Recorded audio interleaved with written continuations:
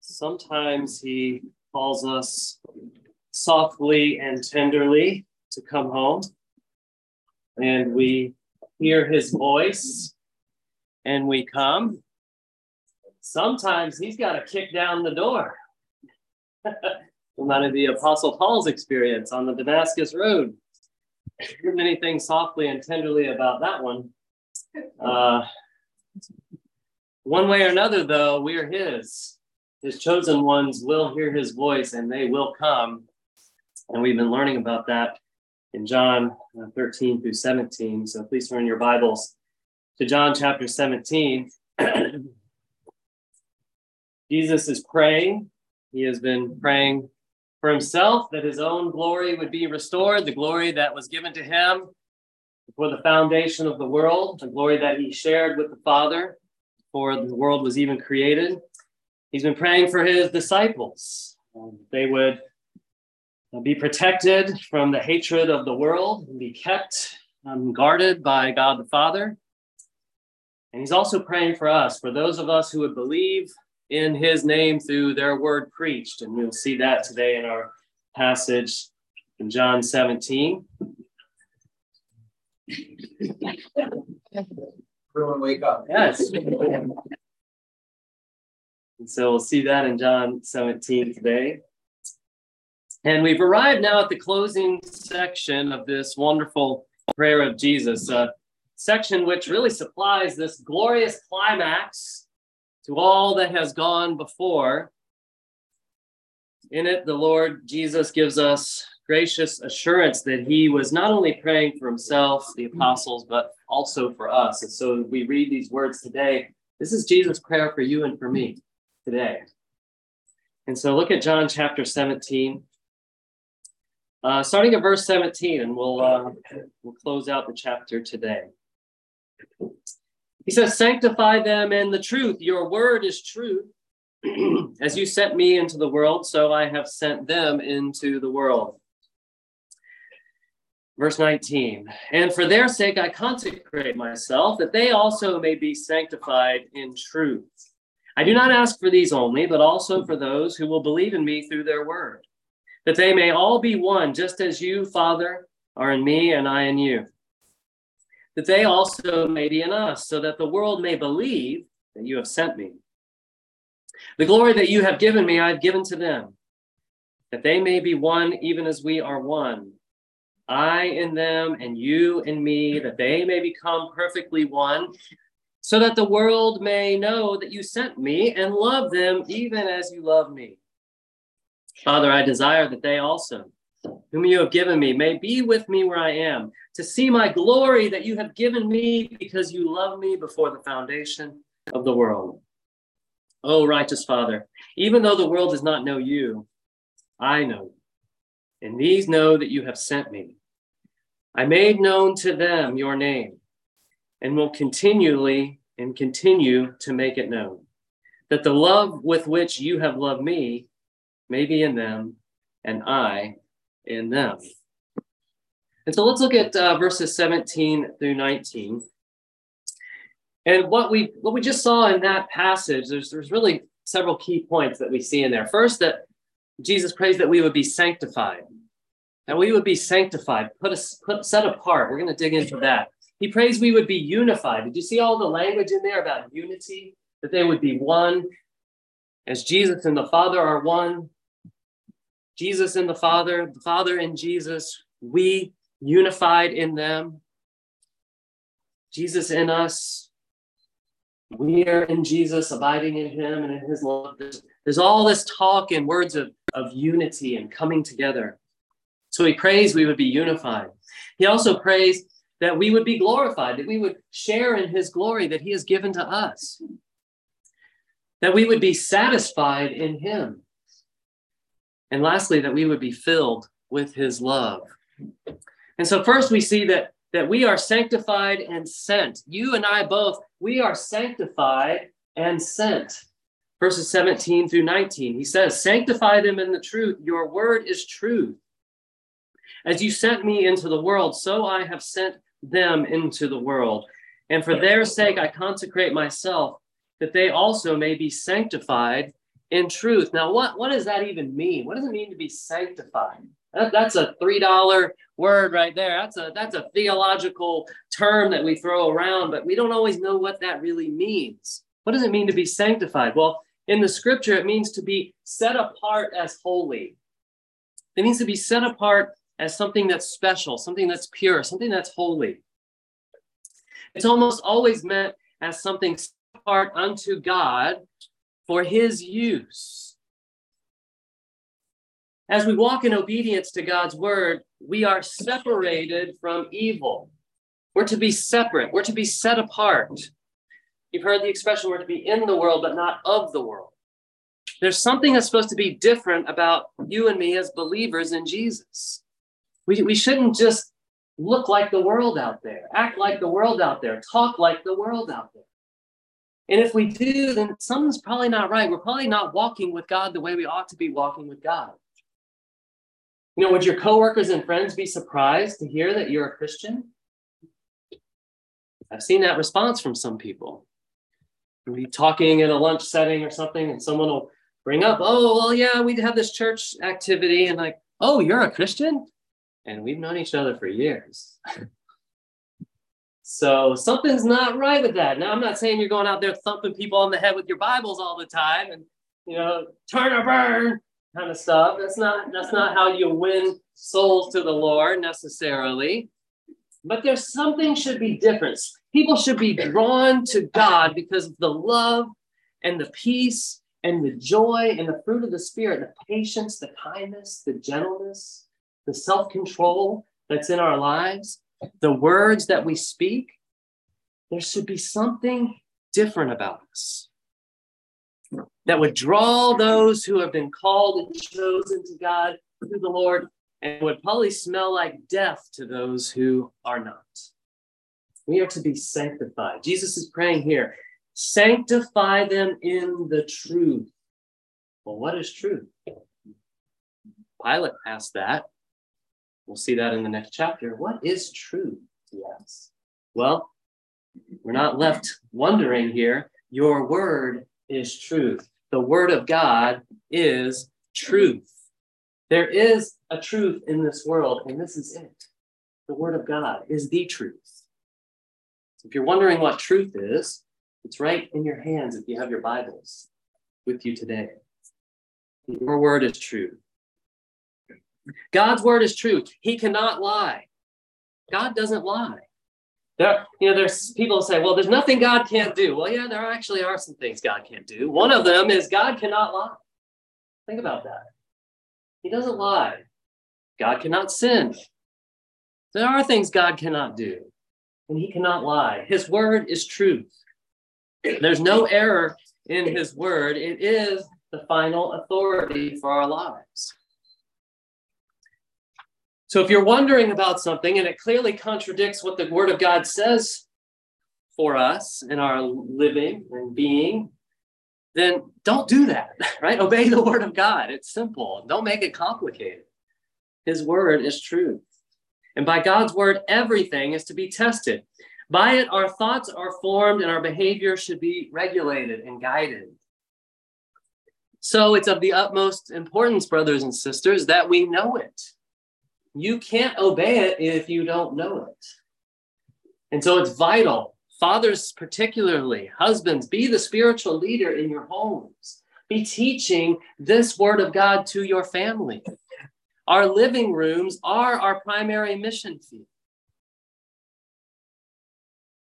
I want to let that sink in for a minute. Because I've come from a church background where it's the pastor, the professional pastor, who is to disciple my children. And there ought to be programs for that. And that's how a lot of churches are evaluated. Now, I'm not saying there's anything necessarily wrong with those approaches to ministry, but what they're missing, people that think that way, is that it's the father, the spiritual leader of the home's primary responsibility is the discipleship of that home, of your home. It's not to be left to the professional pastor because we are not professionals. There's even a book written about that. It's fantastic. Brothers, we are not professionals. We got to get away from that thinking. And so we disciple our homes. We teach the word of God in our homes. It's vital. And so we must know the word of God if we're going to obey the word of God. And it's not enough for you to just hear it from my mouth or Pastor Rob or Pastor Jared on a Sunday morning. This isn't your Sunday morning recharge my batteries session. No, we've got to be in the word of God every day, throughout the day, soaking it in. And if you can't make time to read it necessarily, then listen to it. Somehow get it into your mind, into your heart. Be taking in the word of God more than we take in the culture that's out there in the world. Whatever's feeding your soul the most is what's going to be the strongest in your soul. And so we must feast on the word of God, be hungry for the word of God, even more than Molly's bread or Fawn's desserts. We must feast on the word of God and be hungry for it. You gotta be hungry for it. Are you hungry for the word of God? Man cannot live on bread alone. We know from God's word. We must have the word of God. And when our lives are centered in God's word, we will be sanctified. We will be set apart from the world in his truth. Then we also see here, we have not only been sanctified, but we have been sent. He has sent us all into the world with a mission. We are sent. And we're on a mission here, not to make a name for ourselves or surround ourselves with comforts. That's what the world would teach us to do. That's what our culture teaches us to do, that our purpose in life is to pile up comforts for ourselves and make a name for ourselves. But that's not Jesus's way. That is not the way. Jesus totally flips that upside down. And it's not at all about comforts. The Son of Man had no place to lay his head. It's not at all about reputation. He made himself of no reputation. He laid aside his glory. That is the way, the truth, and the life. And we are sent into this world on that mission. It's a mission of love. It's a mission of service. It's a mission of proclaiming the word of God for the glory of God through salvation in Jesus Christ in this world. We are all on a mission, not just missionaries who are in a foreign country or the church planter who has gone to a place in this country where there are not many churches. We also are sent. We also are going. And Jesus' command in the Great Commission says, in your going. It says, go ye therefore. But the way that could be translated is in your going. And we are all going.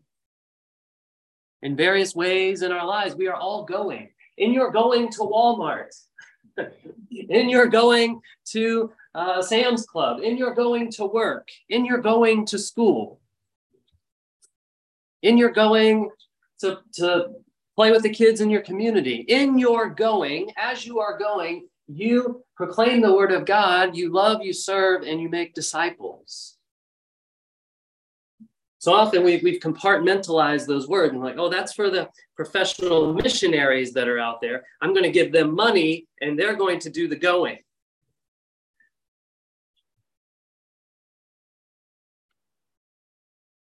We also are going. So there's yes to that. And there's yes to us going as well. We are missionaries to Wake Forest.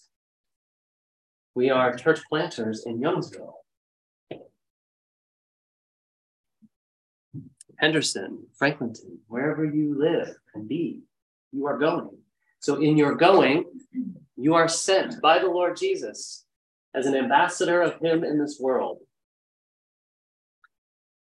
Now, doesn't that change our mindset kind of about how we approach our day every day? It should. It will. Knowing that we have a redemptive mission in the world, knowing that you're a missionary to your family, to your community, to your workplace, to your school, wherever you go. In your going, you are making disciples. It's day-to-day living, brothers and sisters. Day-to-day living. Ordinary stuff. Washing dishes. Cleaning up the house. Work meetings.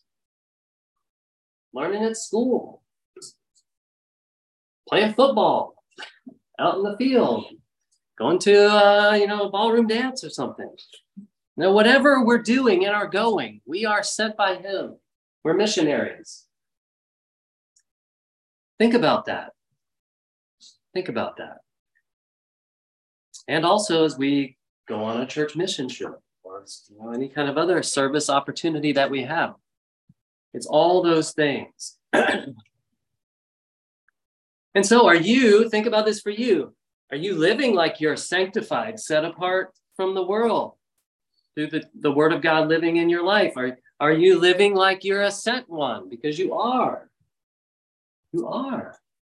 You're an ambassador for the Lord Jesus. And so at its essence, all of this will turn the desires of our hearts.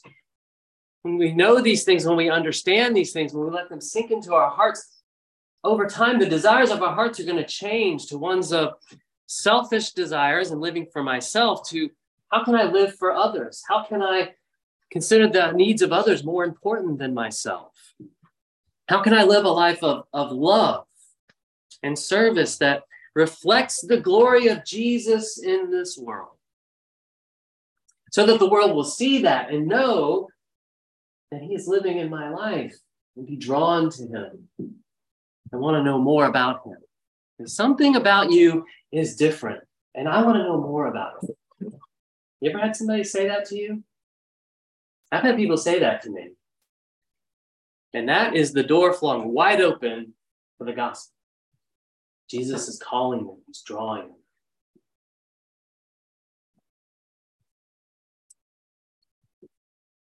So we're sanctified. We're set apart. It's a moment-by-moment awareness. It's a mindfulness, being mindful that we don't live for ourselves, but we live for loving God and loving others. Those are the main commandments, right? Love God, love your neighbor. Next, look at verses 20 through 23. Jesus prays for our sanctification, prays for that we would be sent as he's sending us. And then next, he prays for our unity. He prays for our unity, verse 20 through 23. I don't ask for these only, but I ought also for those who will believe in me through their word, that they may all be one, just as you, Father, are in me and I in you, that they also may be in us. Why? Why is that important? So that the world may believe that you have sent me. And he talks about glory. The glory that you have given me, I have given to them, that they may be one, even as we are one. I in them and you in me, that they may become perfectly one, so that the world may know that you sent me and loved them even as you loved me. Jesus' concern for our unity is really the greatest burden as his earthly mission draws to a close. Over and over again, he's praying for our unity, that we would be one.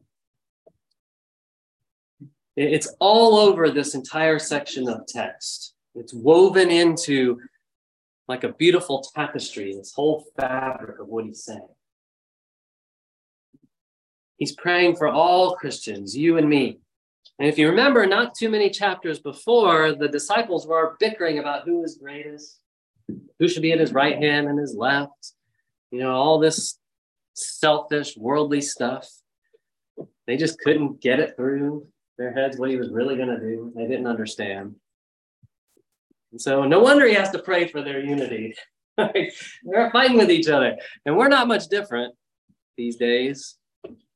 We've got our own disagreements and strifes and arguments and everything else. So Jesus prays for our unity. And he also says here, he's praying that we would be one, so that the world may believe that you have sent me, he says. And so we believe in Jesus through the word of God shared by other believers in Jesus. And as we see the body of Christ, the community of the church, live together in unity and oneness and love and service, all of that works together. And God sharing his word through you and me to others, the work of the Holy Spirit in our hearts to help us to understand that word, we believe because of all of that. God uses all of that to ignite faith in our souls.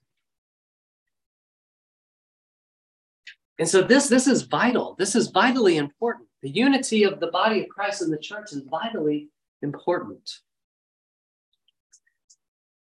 And it all comes down to the importance of faith. Faith is the fundamental mark of a Christian. Love and obedience and perseverance and suffering, they all come next, and they're all built on a foundation of faith. Without faith, it's impossible to please God. And so he's talking here that our unity will result in belief that God sent him. Faith is the great essential. It's the mother of obedience and the other graces of God in our lives. And to believe in Jesus is to have confidence in and to rely on him and to trust in him and to rest in him. Enough to know about Jesus. A lot of people know about Jesus. The demons know about Jesus and they shudder. They know about him, but to truly know him, to truly have faith in him and believe in him, is to trust him, rest in him, rely upon him alone for salvation. And faith is built on the word of God. He says here, those who believe in me through their word. So I'm trying to bring all of this together in our minds so we can see this picture, that it's you and me and all believers throughout history. We know God's word, we proclaim God's word, we share God's word, we live God's word, and others believe because of that. God accomplishes his purposes of salvation in the world through you and through me sharing the word. We believe because someone shared the word with us. For some of us, it was our parents, maybe. For others, it was someone you randomly met in the community, or maybe it was a friend of yours at the bus stop. Or maybe you came to a church meeting and you heard the gospel preached. At some point, though, you heard the word of God. You heard the gospel of truth. And the Spirit used that in your life to draw you, and you believed. Some of us had to hear it for years. And then suddenly one day, yes, I believe. Before, it was stupid and childish and for weak people. But then it wasn't. It was a treasure. It was precious. It was glorious and beautiful. And you believed in the word. And so sharing the gospel with others through our spoken words is vital. Romans 10:14, Paul says, how will they call on him in whom they have not believed? How are they to believe in him of whom they have never heard? How are they to hear without someone proclaiming or preaching? The word in the Greek there is to proclaim. So when you see preaching, yes, that's proclaiming what I'm doing right now, but it's also you and me out in the world talking with people with our words, proclaiming the word of God. It's not just standing up here in the pulpit. How will they hear without someone proclaiming? How are they to preach unless they are sent? As it is written, how beautiful are the feet of those who preach the good news. So faith comes from hearing, and hearing through the word of Christ. So I bring all of this in because I want to encourage us to speak the gospel of Jesus in the world. We have really shied away from that because we don't want to offend. We're not sure what they're going to think about us. We're kind of become scared. I can't say Jesus at work. That goes against policy. Really? Really? Maybe it does. God's bigger than the policy. He just is. I want us to not be ashamed of the gospel of Christ. I want us to not be afraid of sharing the gospel of Christ. Otherwise, how will they know we're not just good Buddhists or good Hindus or just nice people? How are they going to know about Jesus if we don't tell them about Jesus? Now, a lot of us today, we try to smooth this over and we'll say, well, God bless me, God. We talk about God. God this, God that, and that's nice. We're in a culture in this country where, yeah, God is great. God's awesome. And you're going to get a lot of nods and smiles when you talk about God. As soon as you drop the name Jesus, though, it's a different response. There's power in the name of Jesus. And you're going to know really fast, is that a sheep that God is drawing? Or is that someone, ooh, that's the smell of death to me. I'm done with that Jesus stuff. Not interested. But how will they know without a preacher? They need to know. I was a sinner. Lost in my sins. Jesus saved me. They need to hear words like that. It's as simple as that. Trust in Jesus and be saved today. You can be saved too. You trust in Jesus. They don't have to take a systematic theology course to understand that. It's helpful later on. But you can share the simple gospel of salvation through Jesus. And that's what Jesus is sending us to do. He's sending us to love and share the gospel in this world. We are on a mission. We are on a mission. Now back to unity. So he's praying for unity here in this passage, verses 20 through 23. He's praying for our unity. And this goes right along with sharing the gospel with our words when we are also walking in love and in unity in the church, in the body of Christ. Those in the world will see that, and many will believe and know that Jesus was sent by God and loves them because of the unity they see in us. Love for Jesus is what gives us the ability to love each other. I mean, look around this room. This room is filled with different types of people. If not for Jesus Christ, we probably we wouldn't be here today. We wouldn't be fellowshipping with each other. We have such different interests, such different family dynamics. We live in opposite ends of the counties. It's Jesus and his love that brings us together. And so the world sees that. They're like, how can that work? How is that possible? Well, it happens through the love of Jesus in our lives.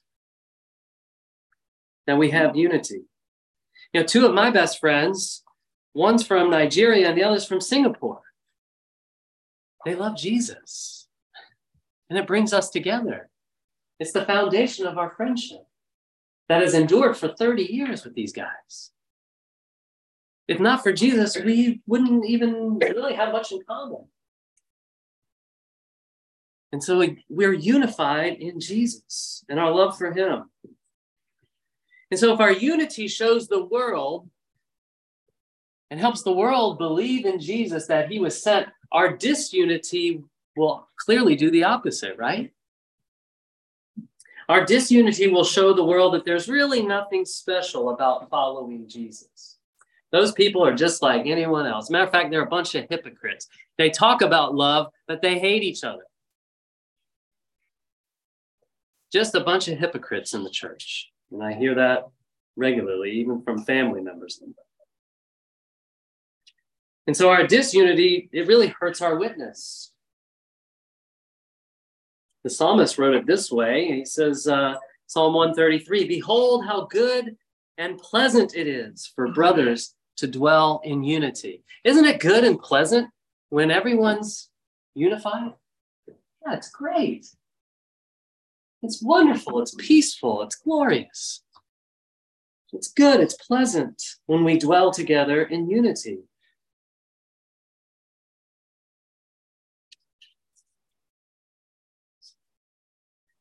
So by overcoming division and working together and loving each other, we can demonstrate the power of Jesus to bring peace and unity to the world.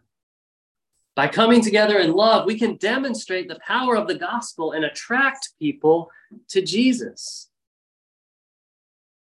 When we put aside our selfish wants and consider others more important than ourselves, we send a message to the world that Jesus is the way, and he showed us the way. He died to himself that we would live. He demonstrated his love for us, and even though we were his enemies, he died for us. But when we bite and devour each other, we may win the fight today, but the world sees that and it really hurts our hopes. Now in verse 22, Jesus says, he says here also that he has given us his glory. And Caitlin asked me about this a few weeks ago. Like, what does that mean? He's given us his glory. He shared in his glory. And I was like, I don't really know. Because I had just said that, his glory was amazingly powerful and awesome. Like even a gajillion times more powerful and awesome than even Godzilla. And like, if he shared that with us, we'd probably just, explode because of the power. So there's something about it. He shared his glory with us. He's given us also his glory, but there's something different about it. But what does it mean? What is it like that he has given us his glory or shared his glory with us? So I'll do the best I can to explain it. And I don't think I still even fully understand it today, but I'll do the best I can. Clearly, it's not his visible and external glory, which he laid aside when he became a man and came to save us. It's not that kind of glory. But we do know that when believers are in Christ, then Christ is in them. So when you believe in Jesus, Jesus is in you, you are in Jesus. Remember, he says, abide in me. I'm the vine, you are the branches. Abide in me, abide in my love. So we are unified with Jesus, with the Spirit, and even God the Father. He is in us, we are in him, just as he is in the Father, and the Father is in him. He is the source of all the blessings which we will ever receive. And he has shared in all of that with us. He's the source of all the blessings we'll ever receive. We, through the Spirit of God dwelling in our lives, we become partakers of all the riches that are in Christ. Pardon for sin, righteousness, love, joy, wisdom, knowledge of his word, and so much more. So in these ways, we share in his glory. And when all the members of the church universal have become partakers of these blessings, the church will be one, just as the Father and the Son are one. And this is why Jesus gave all this glory to believers like you and me, that we may become perfectly one, perfectly unified, in a unit, basically. That we may be brought to perfect and complete oneness. Now, the unity and oneness here that Jesus is praying for is more than just moral unity. It's a oneness so intimate, so vital, so personal that it's patterned after and based on the relationship that exists between God the Father, God the Son, God the Spirit, the Trinity. It's a oneness not only of faith, hope, and love, but of life itself. And so as we experience this unity and oneness, as we share in the glory of Christ, we're filled up with all of these riches and blessings in him. And to the extent that we are not experiencing those riches and blessings in him, it's probably to the extent that we really aren't walking in love and in spirit and in unity. These things work together.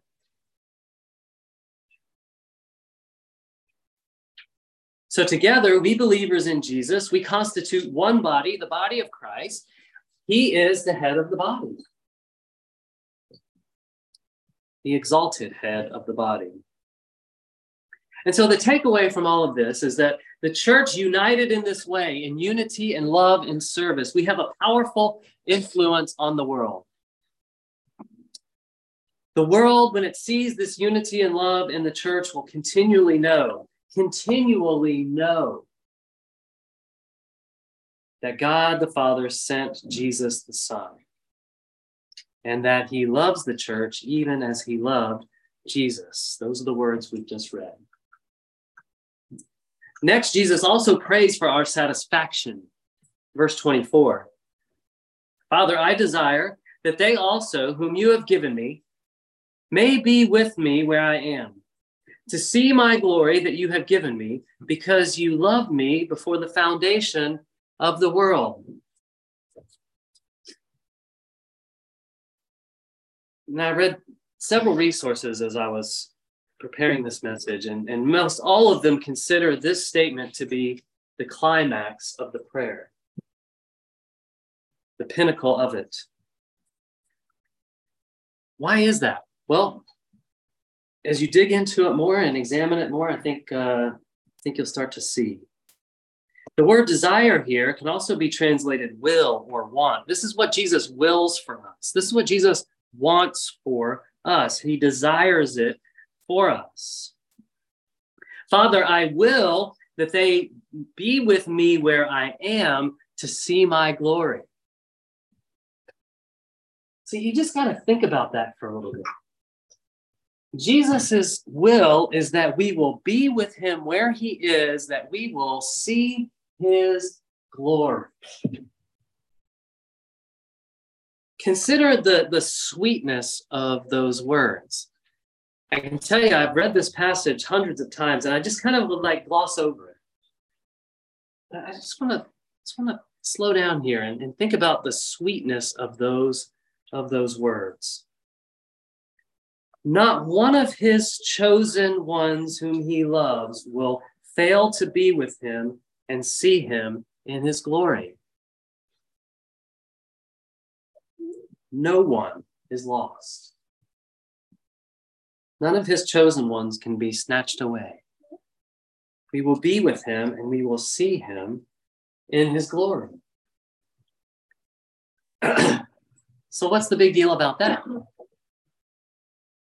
What's so great about that? Well, the psalmist picks up on it, understands it. Psalm 16:11. In his presence, in God's presence, in the presence of Jesus, is fullness of joy. At thy right hand are pleasures forevermore. And so I think we have trouble digging into this because we're so satisfied with the comforts we have in the world. And as I think more about this and dig more into this, I see in my own life how I'm like the prodigal who was satisfied with the pods of swine. I'm satisfied with the pig food of the world. Because this world and all that it has to offer us, all of its comforts, all of building up my ego and reputation and all those things, that is like pig food, slop, compared to the fullness of joy in the presence of Jesus. But my mind is so fixated on the pig food, I can't even see the glory of Jesus.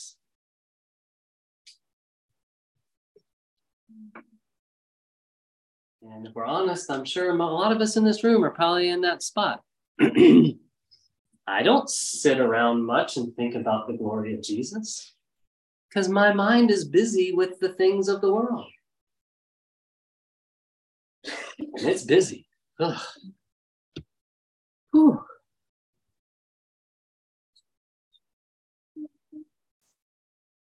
But we who believe in Jesus, we will stand before him and we will see his glory. And we're going to be fully happy and at peace and at rest and filled with joy in him. Wow. Jesus said, let not your hearts be troubled. Believe in God. You believe also in me. In my Father's house are many dwelling places and many rooms, many mansions, if you want to translate it that way. If it were not so, would I have told you that I've gone to prepare a place for you? And if I go and prepare a place for you, I will come again and get you, so that you will always be with me where I am. Wow.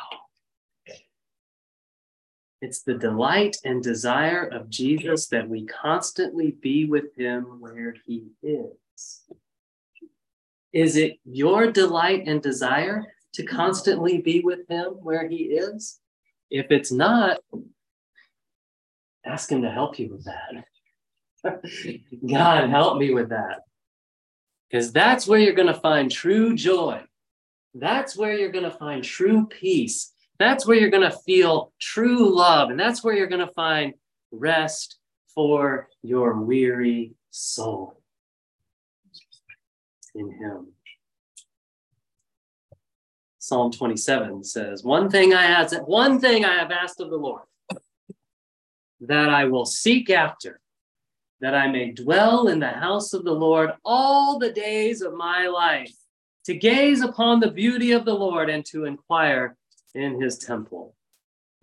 Look, we can only imagine what this will be like. And sadly, our imaginations are woefully inadequate. And as I dug into this more, I remembered the words of this song by Bart Millard of Mercy Me. And you guys probably know this song. But he thought about this. He wrote a song about it. It's called I Can Only Imagine. And here are the words. I can only imagine what it will be like when I walk by your side. I can only imagine what my eyes would see when your face is before me. I can only imagine. Surrounded by your glory, what will my heart feel? Will I dance for you, Jesus? Or in all of you be still? Will I stand in your presence, or to my knees will I fall? Will I sing hallelujah? Will I be able to speak at all? I can only imagine. When that day comes and I find myself standing in the sun, I can only imagine what I will do when all I will do is forever worship you. I can only imagine. We can only imagine. It will be better than anything we've ever experienced here. And then finally, Jesus prays for his love to be in us. Verse 25, oh, righteous Father, even though the world doesn't know you, I know you, and these know that you have sent me. I made known to them your name, and I will continue to make it known, that the love with which you have loved me may be in them, and I in them. Christ in you is the hope of glory. His prayer sums up what he taught all through this section and in John chapter 15, verses 9 through 17, where he says, as the Father has loved me, so have I loved you. Abide in my love. If you keep my commandments, you will abide in my love, just as I have kept my Father's commandments and abide in his love. These things I've spoken to you, that my joy may be in you, and that your joy may be made full. This is my commandment, that you love one another as I have loved you. Greater love has no one than this, than that someone lay down his life for his friends. You are my friends if you do what I command you. No longer do I call you servants, for the servant does not know what his master is doing, but I have called you friends. For all that I have heard from my Father, I have made known to you. You did not choose me, but I chose you and appointed you that you should go and bear fruit, and that your fruit should abide, so that whatever you ask the Father in my name, he may give it to you. These things I command you, so that you will love one another. Love is patient and is kind. It does not envy or boast. It's not arrogant or rude.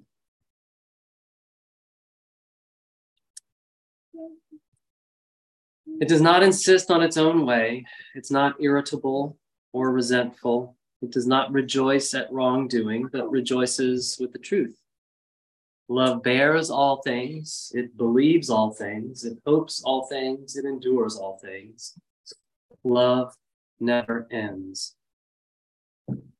This whole section of text, starting in chapter 13, opened with these words. Having loved his own who were in the world, Jesus loved them to the end, to the uttermost.